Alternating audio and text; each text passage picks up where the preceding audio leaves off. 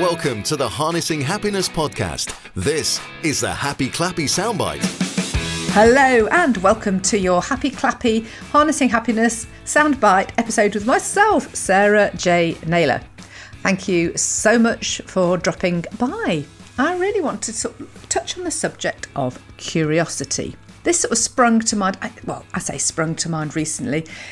Not so much recently, really. It's something that I've talked about for many, many years, but I guess I was reminded of when I was recording a guest episode just recently about the power of curiosity and how important it is to encourage that within ourselves, but within, our younger generation and those to come as well. Because when we apply curiosity to any given subject, or the way we're feeling, the way we're being, the way we're acting, our behaviour, our responses, life in general, you name it, you apply curiosity to it. It's about exploring stuff. It's about what you find as a result. It's what happens as you go on that journey of curiosity. I'll bring it to date with a sort of an example.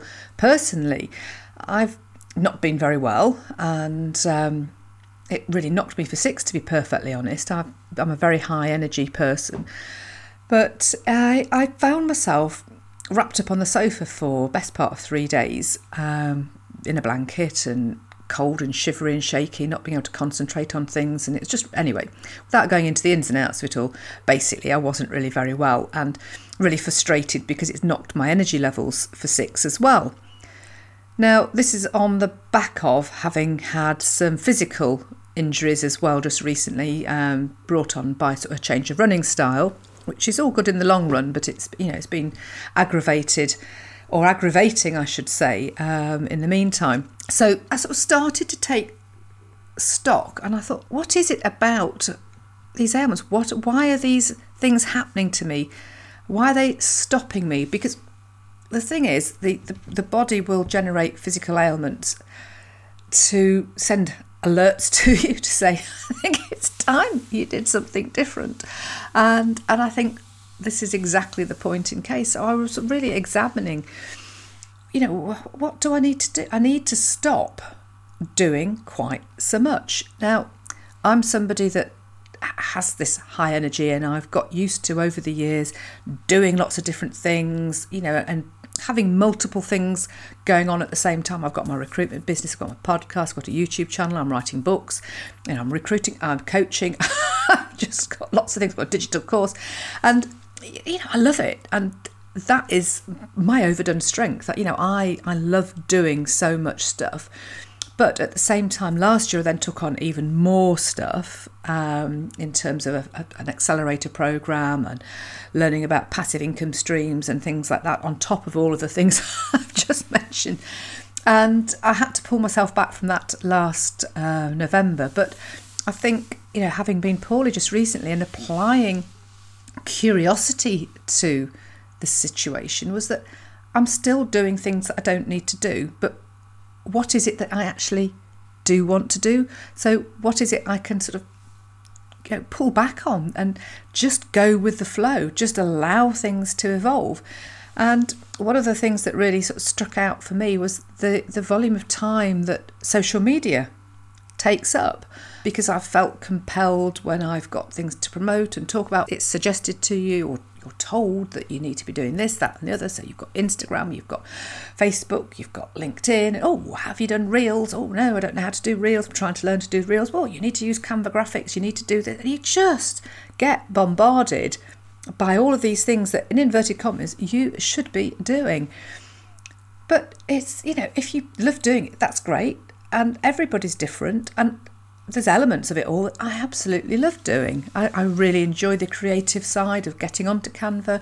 I enjoy writing copy for posts, and I love sharing, I love interacting, I love all of the elements. But actually, is it really serving me right now? Because I have got a recruitment business to run, and I've got my podcast to record, and it's where my energy is best, which is doing things like I'm doing right now. So what do I need to do to spend more time doing the things that I love doing, which is as I said, recording my podcast, it's going out running, it's going swimming, it's cycling, it's doing active stuff, it's being in nature, along with the elements of work that need to be done to generate an income. And I love working with my coaching clients. Do I really need to be doing all the social media around everything? I don't think I necessarily do, because other things can happen if you just let them go. So that's my thought on a most recent example of being curious. But I also like to encourage people to apply curiosity to children in their lives in terms of what it is they love doing, because if we all start to be curious and we start to think about what we love doing from an early age, and that's encouraged, because there'll always be a career aligned with our talents and our passions. So if we're curious about, I love playing football, where can I go, how can I get, my son was in a football team. He's not ended up going down that route, but I've encouraged him because he's always been interested in skateboarding and sport, and he's now got his own skate clothing brand that he's developed because he's passionate about it. He's really interested in doing it. But if you can encourage that curiosity in children from an early age to explore what it is that they do enjoy doing and what careers potentially there might be out there, then they can potentially then also align their studies with what it is that they enjoy doing. And more importantly, gain some work experience at an appropriate age, or whatever age really, because if a child's really interested in nature, going out to nature reserves, going out to anything that is nature related, that's aligned with what your child's interest is. I could go on forever, but I like to keep these episodes quite short. But I think you get my drift. It's just, rather than shutting somebody down, it's exploring what it is that could mean to them. It's nice open questions. Well, what do you like about this? What makes you enjoy it? How would you like to experience it? Or where would you like to go? What would you like to do? Who would you like to do it with? How can we make that happen? It's all these rich open questions that curiosity itself brings about. And when you start to think about it, children are naturally curious beings. They are always asking the question, why? Which I know, having been a parent myself, can be very frustrating because you actually don't have all the answers. However, obviously, it's not necessary for you to know the answers, but it's an opportunity for you to discover the answers with children, or for suggesting how can they find the answers. These days, obviously, we've got the power of the internet, which is a much easier way of discovering things for ourselves than it ever was when I was a child, because growing up we didn't have that opportunity. It was a case of going to the library and trying to hunt books out that might have the answers or the solutions. Obviously, if the parents hadn't got the answers and the solutions.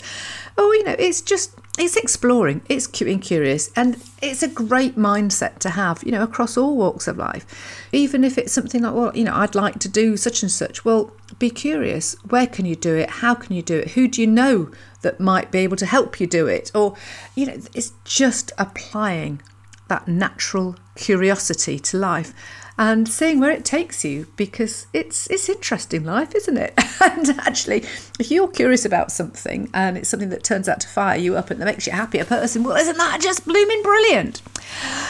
Anyway, that's enough of me rattling on about curiosity. I hope it's made you curious, and thank you for listening. And please do rate, review, subscribe, follow, whatever it is you do from your platform. And until next time, thank you for being a fabulous listener. Take care, and all the best from me. Goodbye. That was the Happy Clappy Soundbite. Hear full-length episodes of the Harnessing Happiness podcast, released every Tuesday. And for more exclusive content from Sarah, just visit sarahjnaylor.com.